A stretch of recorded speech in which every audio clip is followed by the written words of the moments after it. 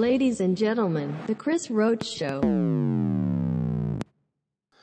Hey, what's up, everybody? Episode 12 of the Chris Roach Show. Mike Nicolia in the studio. John Ziegler has a family event today, so we gave him the day off, but I'm very excited to announce our guest today. Our guest, one of my good friends, one of my big brothers in comedy.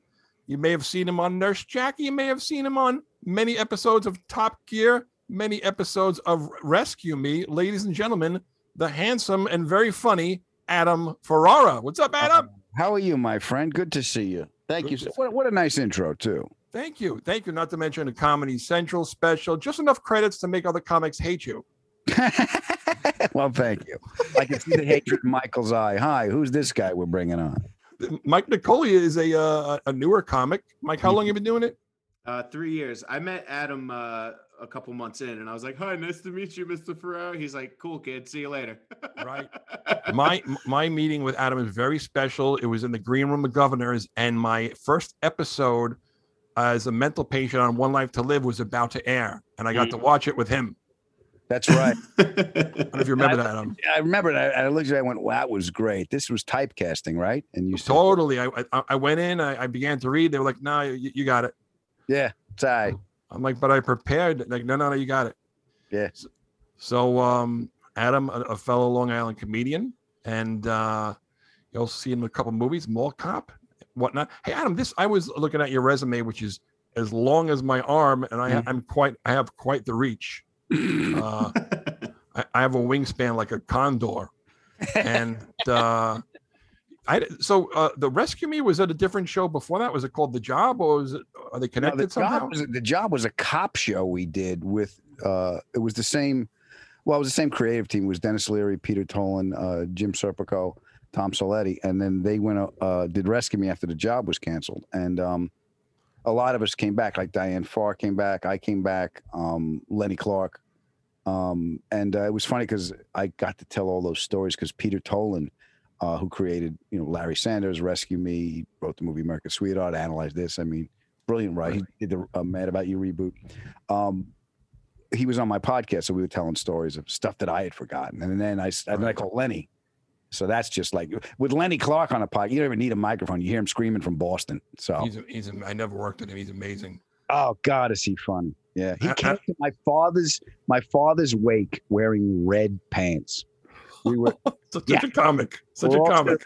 Just a bunch of. We're out of the East End of Long Island. Every look. My father had a big reach too. He had like every, construction worker. So it was all constructions. It was suppliers. It was guys that sell lumber. It was every cop and then criminals. Whoever could make it there, and a lot of people all showed up.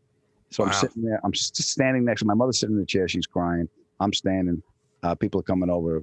I'm sorry, shaking my hands. Packed, right? It looks like a casting call from Goodfellas. All these Gindaloons are all over the place, right? And all of a sudden, from outside, I hear, "Where's Adam? Adam, where are you?" It was Lenny screaming, "I'm here to pay my respects." He walks in, he's wearing red pants. Everyone turns around. Lenny! My mother got up, big smile on her face, went over, big hug, make her feel good. So, yeah. One thing I remember standing in the back of Governors watching you. You have a whole chunk on your dad, and just watching the audience laugh and cry. The way you talk about your dad is really something to see. Oh, thanks, man. Yeah, well, that's where I work everything out on stage. So, Michael, 3 years in, have you figured out what you want to talk about yet, or? Yeah, I mean, it's been a lot about my family, and it's been a lot about dating. I'm trying to graduate from that, though, and get away from the low-hanging fruit a little bit. Yeah. Do you find, Michael, let me ask you something. 3 years in, do you find yourself getting any kind of clarity into your life from your art? Yeah, I would say so. Just having more organized thoughts, honestly. Yeah, I do. Yeah, it distills, from what I learned, is it distills your feelings, and it makes you find out what you're really talking about. Right. Yeah, I agree. Because the audience really doesn't care about your bullshit. They care about make me laugh. What's the point? Move on. What's the next thing? So yeah, and your perspective. Yeah, it gives me an economy or an efficiency of thought and communication. So that's the one. That's why I'm a confessional comic. So I'm not a social critic. So those are the things that appeal to me. Is like something will happen to me, or I have to tell something or I want to get something out emotionally, and that's what I found. So I'm glad that you're experiencing the same thing, because it was a great tool for me when I discovered that young around the same time you're doing it, and then and as Chris can tell you, it's all fucking downhill from here. So. It's Right, and just maturing as a person too, because I started when I was fresh out of college, and I didn't really have much to say when I was fresh out of college. Now, I'm 27. I'm maturing as a person also, so that helps too. That's good. Hendrix was dead at 27. I'm not saying it's going to happen. I know, the 27 club. That blows my mind how much those people created at 27. And oh my God. Yeah. Kurt Cobain too. And I can't finish a screenplay. Morrison. Yeah.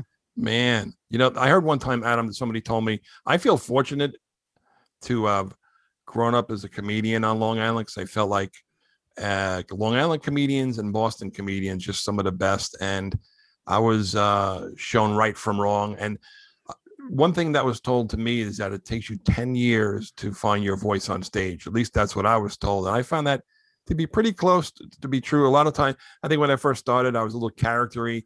Then there was a while I was into Brian Regan, so I felt like I was acting like him a little bit, until I said, you know what? Just bring this jerk up there.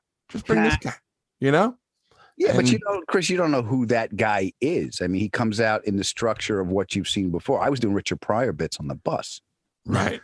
I didn't know what the hell I was saying. They didn't know what they were listening to, but hey, I made it home again. I didn't get beat up. So there you go. Yeah, for us, laughter, even in junior high, elementary school, it's like if I made someone laugh, I had a feeling like, oh God, they like me. It was just, and I fit in and I can contribute, and this is what I can do. And oh, wow, look what I can do. We're circus clowns, but I wouldn't do anything else. I got to tell you, it's an up and down.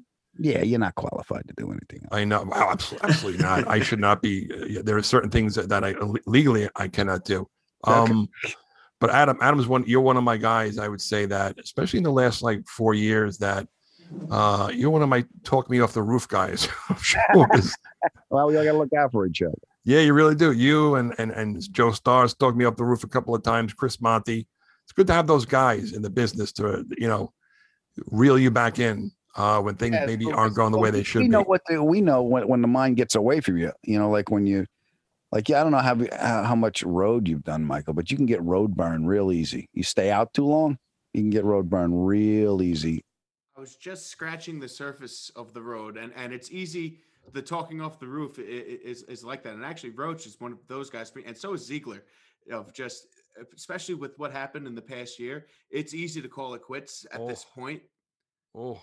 Yeah, because all the momentum was just lost. But it's it's also your mind getting away from you. And the one thing I found out, and I didn't realize it was happening, but the machine that I think we all possess when you're riffing with an audience and when you're riffing with a crowd, you can take a piece of information, just weave a story around it, and just work the crowd. And when the audience is there, for me, I'm not thinking. It's the best presence I've ever had. I'm not thinking, it just comes through you, and usually comes out when I'm improvising with noise. But that mechanism can also grab onto a negative thought and take you to a dark place. I roll. How to control. Yeah, I didn't know how to control it when I first started. And then when that first happened to me, I remember I was on the road and I was in Wisconsin, I think Appleton, Wisconsin. I was a kid, and that thing grabbed onto a thought, and it just kept going, and I couldn't stop it. And I was like, oh, this ain't good. Now, Adam, that's where a lot of comics will turn to drugs and stuff, and the booze. Yeah. And you turned that okay. Well, because I have enough. That's right. I was talking. I'll never forget the story that John Mulrooney, when he had that show where he was hosting a comedy show on TV. I forgot what it was called. Comic Strip Live. Yeah. I think it was he said he had a moment where he was in a hotel room. He had a per diem every day. He was on TV. He was getting recognized. And he ordered a robe and a steak up to his room. He said he had a corner suite. He's overlooking the city. And he goes, that's when he realized, he goes, this is it. Everything, when they always say, you always in your head, you have an idea of what making it is. Mm-hmm. And he goes, then he realized that he made it, so to speak. And it was like, he was the same person. He was the same person. There wasn't like music, flowers, like this feeling of, this feeling like I don't know how to put it, like like this missing piece you've been looking for.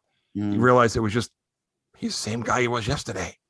Yeah, it's all bullshit. There's no salvation in the future. There's no great cleansing that comes with fame. There's just for me, it was like, okay, my mind goes to the future because I'm not happy with where I am, because I don't want to be here, because I think the future holds some kind of prize for me. It doesn't. It just doesn't. And then you look back with regret. So either way, you're fucked. You might as well make the best you can at the moment you have right now, if you can stay present in it. It's easier said than done, but it's so true, man. Life is like a circle, and I actually did want to say this, but there was a comedy teacher, Roach, you might know who I'm talking about, that basically said you could tell any type of joke, but the key is how you tell it in order to make it charming. Like, you could do a rough topic. It was Truson, basically saying you could do whatever topic you want to do, as long as you can have the charm to introduce it the right way. And he used one of Adam's bits, I think it was cancer or chemo, as an example. So it's just funny how life's like a circle. 3 years later, I'm doing a podcast with Adam. There's comedy in like the darkest places, and I think you got to be a real pro to find it and to be able to talk about it. I think that bit was from my third special, but thank you. I appreciate that. Yeah, he played it on the big screens during class at Governor's Levittown, and he would pause and he would go, "See what he did right there?" So it's cool. It's cool to come full circle. Well, that's nice. And by the way, I haven't made a fucking dime off of that. So I think of that bit for me, that when we're talking about Michael, we're talking about getting stuff out and knowing what it was. And saying it the right way. Yeah, that bit took a lot of it. I'm trying to find the right words. I learned a great deal after I got it the right way. Right. I realized how much emotion I needed to put in it, how much was appropriate, how much was still left in me, and how much to show everybody rather than just letting. I had to get past my own pain to make it art. Does that make any sense? Was there like a specific barrier in workshopping that joke or writing that joke? Like, was there one night where it's like, oh wait, if I just swing it this way, I can say it this way? So I'll let you take the table on that. The biggest thing was because the emotional switches that are in it, you can't leave people in there too long. It's a little bit is a lot. It's like chocolate mousse, just a touch. So the emotional part of my dad, in that boat, staying in that emotion and bringing the audience down, I was pleased to find the internal timing of the audience's emotional fuse. So I got them to where I got to get them, and then right before they're like, "What the boom?" I'm out of it. Boom. And then there was enough tension to build up for the release to go into an applause break, and that's how I ended up beating one of my specials. But there was a lot of, when I mentioned before, clarity that came out of it, because there was a lot of pain I had to get out of the way in order to perform it. In acting, sometimes you got to draw on your emotions, but you can't draw on all of it. You still got to say just enough to make. To be real in those imaginary circumstances, and just enough of that emotion to get someone else to feel it, to build tension, to then release it. So you can't stay in it too long. You can't give them too much. It's a non-spoken communication and internal timing thing that I was very grateful I could discover. Mick Thomas and I years ago were sitting in the back of Governor's watching you, and as a new comic, you always want to get applause breaks, and you want to leave them with a big laugh and stuff like that. And there was one night that I think you just left them with sincerity. You said something sincere, and you said goodnight, and it was like a standing O just from that, rather than be like, doom, boom, and the big laugh. You said something from your heart that probably just came to your head at that moment, and said good. It was like, wow. Yeah, that's the one thing, and especially in that environment at Governor's, I assume it's home for you guys as well. So you could, that's always, and to work out stuff there is a safer environment for me, because I think it's not a crutch, but there's something that if it all goes down, you could always pull something out and get out of it and get the laugh and get out of it. Right. But I'm comfortable enough not to in that room to be able to pull something like that off. So thank you for noticing that. Yeah. No, there's some rooms that just feel like, I don't know, just it feels good, and that's a room that's like it's like my living room. Yeah. And sometimes I always say I try to get that feeling. Like say if I'm in Seattle, I'm like I look at the stage, I'm like, oh, that's my living room, and I'm walking into my living room. It's all like a mental thing for me. Yeah, me too. You know, actually, I was writing. I wrote this show. It was going to be a special, but then it ended up I didn't get a chance to record it because fortunately got a TV gig, so it never came out. But I was working on it, and it was getting out. I was coming out of a bad breakup, and Michael, like anything else, we put our life as our fodder for stand up. Right. And I remember I was at Nick's Club in Cleveland, Hilarities in Cleveland, and I was running the show. And it was very, there was one beat in the show where I'm like 10 minutes in and I'm getting laughs and I have them and I know I have them. And the line was, so she left. Don't worry. I'm going to tell you all about it. And I reach behind the curtain, and I pull out a bottle of wine and I put it on the table, and they laugh because that was the opening of here's where we're going now. Right. So I was running the show and that beat was working. So I felt comfortable enough in the first 10 minutes in the setup for where I wanted to take them that on a Sunday night, I went up in just a pair of socks because I made believe I was in my living room. So I didn't wear shoes. I just had a pair of socks on. I just wanted to see what it felt like. To be that comfortable. To be that comfortable. Just go up. I went up without shoes. And I never acknowledged it. I just did the whole set that way. Never said a word about it just to see how it felt experientially. Cut to 2 years ago, I'm doing a podcast, and there was the guy running the studio said, I'm from Cleveland.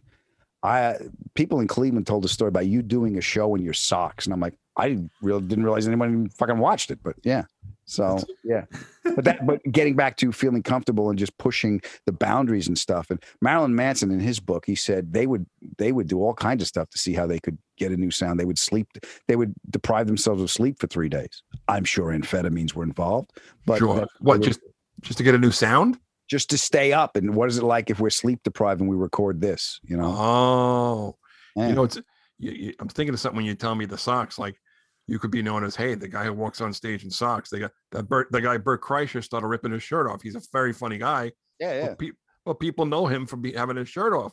Yeah. And one time I was lucky enough to work with Dice, and after the show, the character went away, and he talked to me. Like, what's his real name again? What is it? Andrew.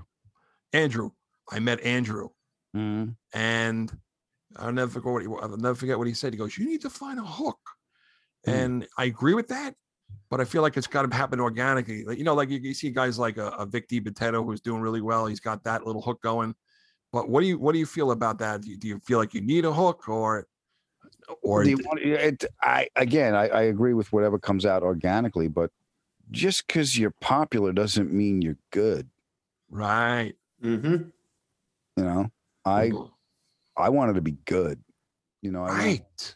I wanted to be. Oh, I take it back. Good is subjective. I wanted to do the best I could in those circumstances. And fashionable is one thing. A good artist is something else. So it depends what you want. My first set I ever did was in front of all family and friends, and I of course I blew the roof off the place because they all know me. Mm-hmm. Right. Then, like 3 days later, I went to an open mic at McGuire's and ate my ass. Yeah. And I said to myself, I want to make strangers laugh as hard as I made my family, and that was my goal. Once I started stand up, I never looked back, and I'm still trying to do that, by the way. But no, I mean, when you ever have somebody come up to you after a show crying and telling you how much they needed to laugh like that, it's just wow. Thanking us. Remember the Soul Joel's gig we did? Yes. Me and Chris go down to Soul Joel's. It's a tent by the railroad tracks, not a place Italians think they're coming back from. We're outside. It's friggin' freezing.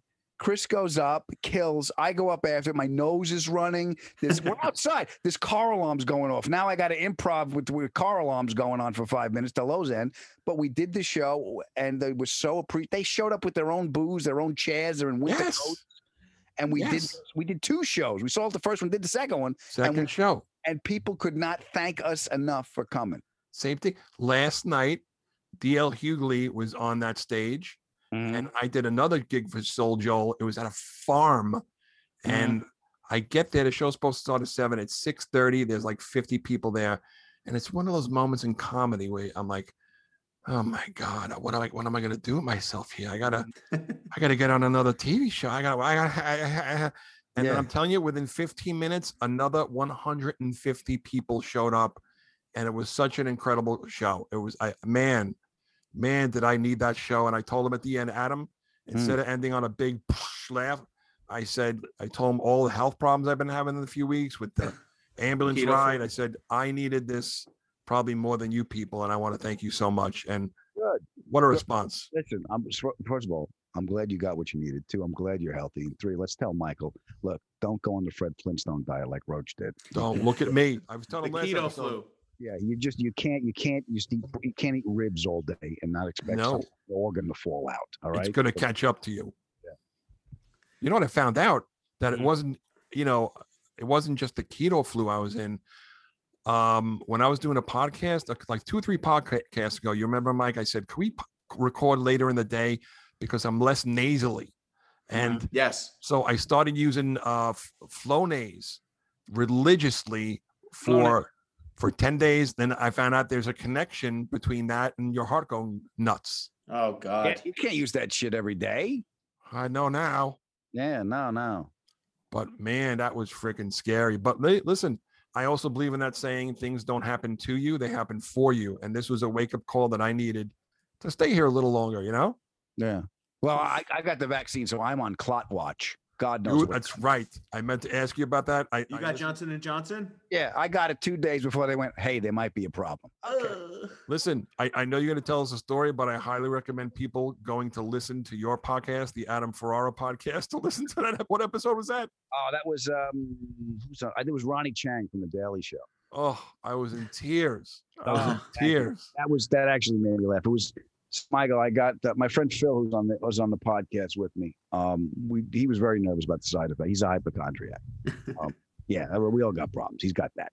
So he's forbidden to go on WebMD because I can't handle it anymore. Because I get calls like he's a comic, so he's up all night. I'm up all night. The phone rings 2:00 in the morning. Hello, my stool is black and my left eye is twitching. I'm looking on it right now. It could be lupus. All right, stop. Get off the internet. Stop it. I'm not kidding. I think I need a hysterectomy. I have the signs. Phil, you don't need a hysterectomy. Go to bed. So I told him, look, I'll go get the shot with you. We decided to get the Johnson & Johnson shot because one shot, one and done. This was before anything happened, right? And we had an opportunity to get it. Okay, fine. So we make the appointment. And as we're making the appointment together, we're doing it on the internet. His phone dies. He clicks it. He gets the appointment. I get pushed to Sundays. He goes on Thursdays. I didn't tell him that I didn't get it until Sunday. So we're in the car, we're driving there. He's reading about the side effects. And he's like, oh my God, this is coming. I know it's coming. Right. I'm going to get the headache. He's like itchy, like scratching like a junkie. I'm going to get the headache. I already feel the fatigue. Oh, it's coming. The fatigue is coming. The muscle aches are coming. I said, all right, Phil, just relax. We're going to get this together. He goes, no, we're not. I said, well, look, I'm going to be right with you through this whole thing because I got to go Sunday and I want to see what happens to you. And he's like, it's not why you did this, you son of a bitch. You want to see what happens to me? So I said, all right, calm down. We got a couple of minutes before you got your appointment. I'll take you to Starbucks. So Mike, out here, Chris, you've been here, right? The intersection of Santa Monica and Wilshire, that big, huge intersection, 4 lanes of traffic. Well, there's a Starbucks in the corner. So I pull into the Starbucks. I go, Phil, go in. Get a couple egg sandwiches and some coffee. He goes, come in with me. I got to make a phone call. I said, all right. So he goes in, he gets the phone call. He comes out. I leave. I'm done. I'm gone. I see him in the parking lot looking around for me. I'm across 4 lanes of traffic pointing down Wilshire, and I'm waving. Fill up! And he's running. He's like, what are you doing? I'm going to be late. I said, come on. I'm pointing towards the appointment. I'm saving us time. He's running across 4 lanes of traffic with eggs and coffee, dodging cars and screaming. You're doing this on purpose. I know what you're doing. And I'm yelling back, I'm keeping your blood pressure up so the vaccine works quicker. Get in the car. Gets in the car. He's like, you're not coming in. All right. You're not coming in. I'm not dealing with you. I said, okay, fine. I'll Uber home. This is it. You're not coming in with me. I said, okay, fine, Phil. I gave him his bag lunch, his permission slip. I said, all right, have fun on your field trip. And I went home. Right. So I'm home. The phone rings. Michael, he's screaming at me. The guy who got the shot right after him passed out. Oh my God. Oh my god. For 15 minutes, and this guy got the shot and passed out, and he's on the phone screaming at me. Because you believe this shit right after you leave, a guy passes out. Look, I was praying for him. I told the lady, I hope he gets better, but I just got the shot. Am I going to get this? She goes, you should be fine, sir. It only happened twice today. Twice! It happened friggin' twice! He's screaming and yelling. It's like, I can't believe this happened. He goes, millions of people around the world. Why does this happen to me? I go, Phil, it didn't happen to you. It happened to the guy after you. He goes, no, but I got the same thing. So he's home, and he's on Clot Watch too. This was day 3. Clot Watch. Oh man. Clot Watch. This stuff is scary. Yeah, it is. So I think we'll be okay. I don't know. They said 13 days. 13 days. And now this with the Moderna, they're saying you could wait a little longer before you get the second shot.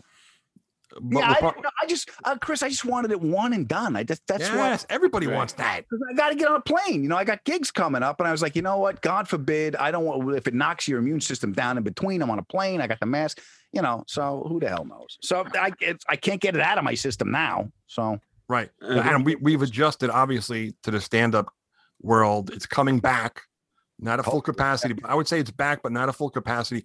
How did you adjust to the acting world as far as auditions? And do you like recording self-taping at home better? I always did better in the room because it's just an energy, when you're live in someone, it's always it's like when we did Kevin's show. You always find more. It's always more when you're connecting an energy, but this is just the cloth we have to cut from. I mean, the only good thing is you can do takes and send the ones that you want. That's you don't know, but you're not going to get notes from anybody. So the choices you make, the choices you make, you're not going to get. I've always found there's 2 things I found, Mike. Are you an actor, Mike, as well? Yeah, I did a couple self tapes, and then I did a couple classes. Okay, so when you go in for the audition, there's 2 things that I've noticed. Well, a couple things. First time is if they give you notes after your first time through, especially if the director's in the room, means he likes you. He wants to work, see what you're doing. All right. If you just do one take and they're fawning all over you, especially here, because I live in Santa Monica, and if I got to do something at Warner Brothers, I'll do the first take. That was fabulous. Oh my God, you are so talented. Thank you so much. I can't believe you brought all this life to the part, which means you're not getting it, but we want to thank you because you drove all the way over the hill. Yeah. I was just talking to Chris Monty recently, and anytime one of us would call each other, go, oh, how'd the audition go? Great. The entire room was hysterical laughing. You're not getting it. You're not getting it. No. No, you're not getting it. They're not going to tell you were great and you're the first choice because you'll raise your price. They're not going to tell you that at all. Right. Now, my wife, I got to admit, my wife's become a pretty good reader. She knows to keep her voice down. She's just as good of a reader as the people in the room. But I know what you're saying. There is an energy that's missing and the notes, and especially, I don't know, something when there's strangers in the room, it's more exciting. It's more of a performance. It's more of a performance. It's I would prefer to do that, but we can't. But even now, Chris, even when I shot NCIS, I did an episode recently during this pandemic. So it's not like you can go on the set and do the way we used to do. We walk around the set, you make the girls in wardrobe laugh. It's a community. You get something to eat at craft service. Then you say, how many Twizzlers can you shove in your mouth? You can. There's always a Twizzler jar. There's always a Twizzler jar. Twizzlers or red vines, depending on the production. So I get the gig. First of all, I got to get COVID tested, right? So that you got to drive all the way over to Hollywood because CBS is paying for it. So you got to go where they send you. So you walk in and it's like there's a line, and there's 3 guys in little. Almost like little pop-up tents, and they're in full hazmat suits, right? So I walk in, and they give you the Q-tip, and it's not the long wooden Q-tips with just the fuzz on one end, right? The guy holds out the medical Q-tip, all right, and I go to grab it. He goes, wait! I go, what? He goes, don't get so close. I'm like, oh, all right, I'm sorry.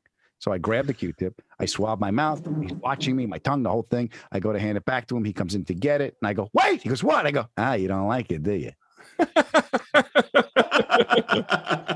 So he took it, he put it in a vial, gave me a dirty look. I went home, right? So I'm driving home, and it's still a test. You know, it's still like I was doing everything, washing my hands, wearing a mask, being responsible, but it's still a friggin' test, you know? So now I'm like, oh God, I got to sweat this out. It's still a bodily I flash back, Chris, Mike, right back to when I was like 17 years old in high school, pounding on my girlfriend's bathroom door, like, is it blue? Is it blue? And she's like, shut up, I'm trying to aim. You know, so I'm sweating it out. So I go home. And I go to bed early because I got a 4 a.m. call. I mean, I got to get up at 4 a.m. for a 6 a.m. call, and it's 2 hours away, blah, blah, blah. So I'm laying in bed, and I start feeling warm. I'm like, you know what? I'm doing this to myself. Yes. I'm driving myself crazy. These are my own thoughts doing this. And I keep getting warm and warm. Like, oh man, I don't know if this is my mind or this is my immune system. I don't know what it is. My dog jumps on me. I'm like, can I give it to the dog? I don't want to give this to my dog. Then my wife gets in bed. You okay, honey? I'm like, oh, I got to go sleep in the shed. I can't infect my family if I got this friggin' thing. I'm getting hotter and hotter. She goes, are you warm enough? I'm like, oh yeah, I'm good, baby. She's like, I put a heated mattress pad on. It's on low. Let me know if you want me to turn it up. I'm like, what? You can't cook a brother that's waiting for results. What the hell is wrong with you? Oh my. Turns out that was it. So now in the middle of the night, they send you like 3, 4 in the morning. The testing facility sends you an email with the results, and the studio is on that same email chain. So thank God, nothing detected. Great. So now the studio emails you a QR code. You put that on your phone. They hit the QR code when you pull up to security, and they let you go in. And then you got to get tested on the studio for the next day. You get tested when you show up, and you get tested again when you leave, and then the process continues. Right. So it's not like you can walk around the set and do stuff. I got to sit in my trailer. They gave me a mask and they gave me a face shield. And I'm fogging it up like Andy Reid. I'm just sitting there like some starving guy at a buffet, just breathing over the tamales. Just and I'm like, I'm going to meet these guys. They're going to think I'm a mouth breather because everyone's got to wear it, right? So you meet everybody. No one can hear a fucking thing because they're, what'd you say? So we're yelling the rehearsal scene. Thank God in the interrogation scene, they put up the plexiglass. So they said, you can take your masks off when we rehearse. I said, okay. Right. But there's no community. Only one person in the makeup trailer allowed at a time. It's not like we can sit around and introduce and make people laugh and get one person at a time. I didn't even get the makeup trailer. You know who did my makeup? The guy that does the cadavers. That's the trailer they put me in there. I'm in there with the dead body. There's a dead body laying next to me. The guy's putting powder on me. I'm like, have you done this a lot? He's like, on the living? No. You're the first. Just be still. Yeah. So that was it was actually, and it was a great time. I really had a great time. People laughed. They couldn't have been nicer to me. Emily Wickersham, who plays Bishop, Agent Bishop on the show, she did my podcast as well. And we talked stories like that. Yeah. So that's the thing. Yeah, Chris, you know how it is. You get a podcast, Mike. It's like you've just started selling insurance. You go through your Rolodex and you're like, Michael, people don't plan to fail. They fail to plan. And I right. You've had some very impressive guests. Oh, thank you. Yeah, Ralph Macchio. Who else have you had? Nathan Lane, Jay Leno, Kevin did one for me, Kevin James, Edie Falco, Michael Imperioli. It's been fun. Oh, I got coming up this week. Love Nathan. I'm talking to Louis. I'm talking to Louis Anderson this week. Oh, he's great. Yeah, Louis this week and Roy Wood Jr. from The Daily Show. And yeah, he's a sweetheart. We did the Dogs Playing Poker during the playoffs for Fox. We did the cartoon, and he was one of the voices. Roy Wood? Roy Wood, yeah. Roy Wood, yeah, he's a big, he does a lot of those prank phone calls, right? I don't know if he does that. He's got a great podcast called the Job Fair Podcast, which I think is really good. It's him just talking about jobs and stuff. And I like him. He's a very funny dude. And this is the new delivery system, Chris. I mean, you helped me with my podcast. You know, Mike, sometimes I played Chris an X. Is this funny? Is this okay? He's my focus group. Chris yes. Focus group. He hits play and walks away and starts making a sandwich, and I'm just sitting there laughing for like 10 minutes. It's always good to have a comedy consultant. Yeah, it's always good to have somebody who's going to be honest with you, but also somebody who's got a sense of humor as well. Right. Interesting pilot season because my managers, I don't know how you did, but last season I went out for like 4 or 5 pilots. This season, nothing. Well, this it's a strange turn of events. You know, there's not, even if you get something, I don't know if we're shooting, are we going to shoot? So right. You know, Well, one of the sound guys gets a cough while we're shutting down for 3 weeks, And then my manager said also that they're still trying to get pilots out from last pilot season. And also a lot of people are home where instead of audition, hey, why don't you just call that guy and make him an offer? That guy who's like a name guy, Yeah. Son of a bitch. Well, yeah, the one thing I did, one of the things that I had to get past the anger and everything else is to be self-producing, Michael. It's like, because, the Roach will tell you, we get shows, you get them, they go up, they go down, they get canceled, you get another one, and you do this, you do that. But there's a barrier to entry. You have to fill someone's vision of how they think this is. Doesn't matter how you did the part, you can do it great. 9 times out of 10, if you're getting auditions, you're in the game. They're pitching to you. Just a question of how they see it. So right. The old thing when I first started was because I would test every year. And, every test means, you and 3 other guys go up for this part. So you get all the way to network and sometimes you get them and sometimes you don't. Right. But what I didn't realize when I came out here, because I was testing, like every year, my manager went, "You're great." Why? Because they keep pitching you. That you'll have your agent forever. As long as you keep testing, you just keep doing what you do. That's all you can do. And then when it hits, it hits. And if it doesn't, you just keep going. So the podcast, the leveling of the playing field with being able to produce your own content has been, it took me a while to get my head around it because I was working. I was grateful I was working. Right. I was doing Nurse Jackie and Top Gear at the same time while I was doing stand-up. So I didn't have time to devote to it. The pandemic hit, and all of a sudden, thank God I had this little studio set up, and I was talking to Roach, and I was like, you know what? Now's the time for me to start this thing. So because I had the time, I was forced to provide my own content. So that's the one thing that I think forced me, like what Chris, what you said, things don't happen to you, they happen for you. Right. To make me focus on and figure out what I wanted to do. Now it's like, what's great is like just like you're saying, now I see a lot of comedians making their own way, where it used to be like, all right, this club doesn't want me, what am I going to do? This festival won't take me, what am I going to do? Comedy Central doesn't want me. Now you see guys just making their own specials, producing their own specials, putting them on YouTube, making their own show.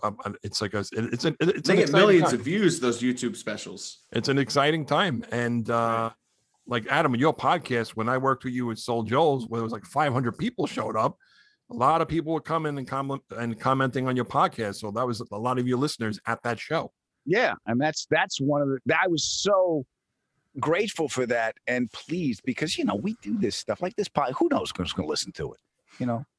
Me, Chris, Michael, and Mrs. Nicola, Michael's mom's going to listen to it. You're not wrong. Yeah. Who's listening to this?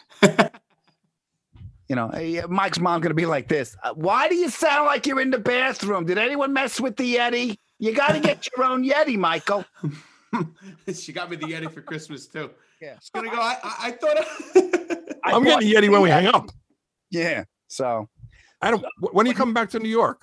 I will be back. I'm in Arlington, Virginia, Richmond, Virginia, and I got down to Florida for another gig. But I think I'm back in June. I think I got Soul Joel's again. I don't know if you're not doing anything. Oh, that's right. I talked to him today. Yeah. Okay. So you're not back till June. All right. I think June. Yeah. I got those 2 little gigs, and then I got to tape some stuff out here. But yeah, it's being able to self-produce does 2 things for me. One, I had to get past it because I had to figure it out. I mean, the uncertainty of everything just drives me insane. So I had the anxiety of going, I'm not a podcaster, I'm an actor, I'm a comedian. No, guess what? You're a podcaster.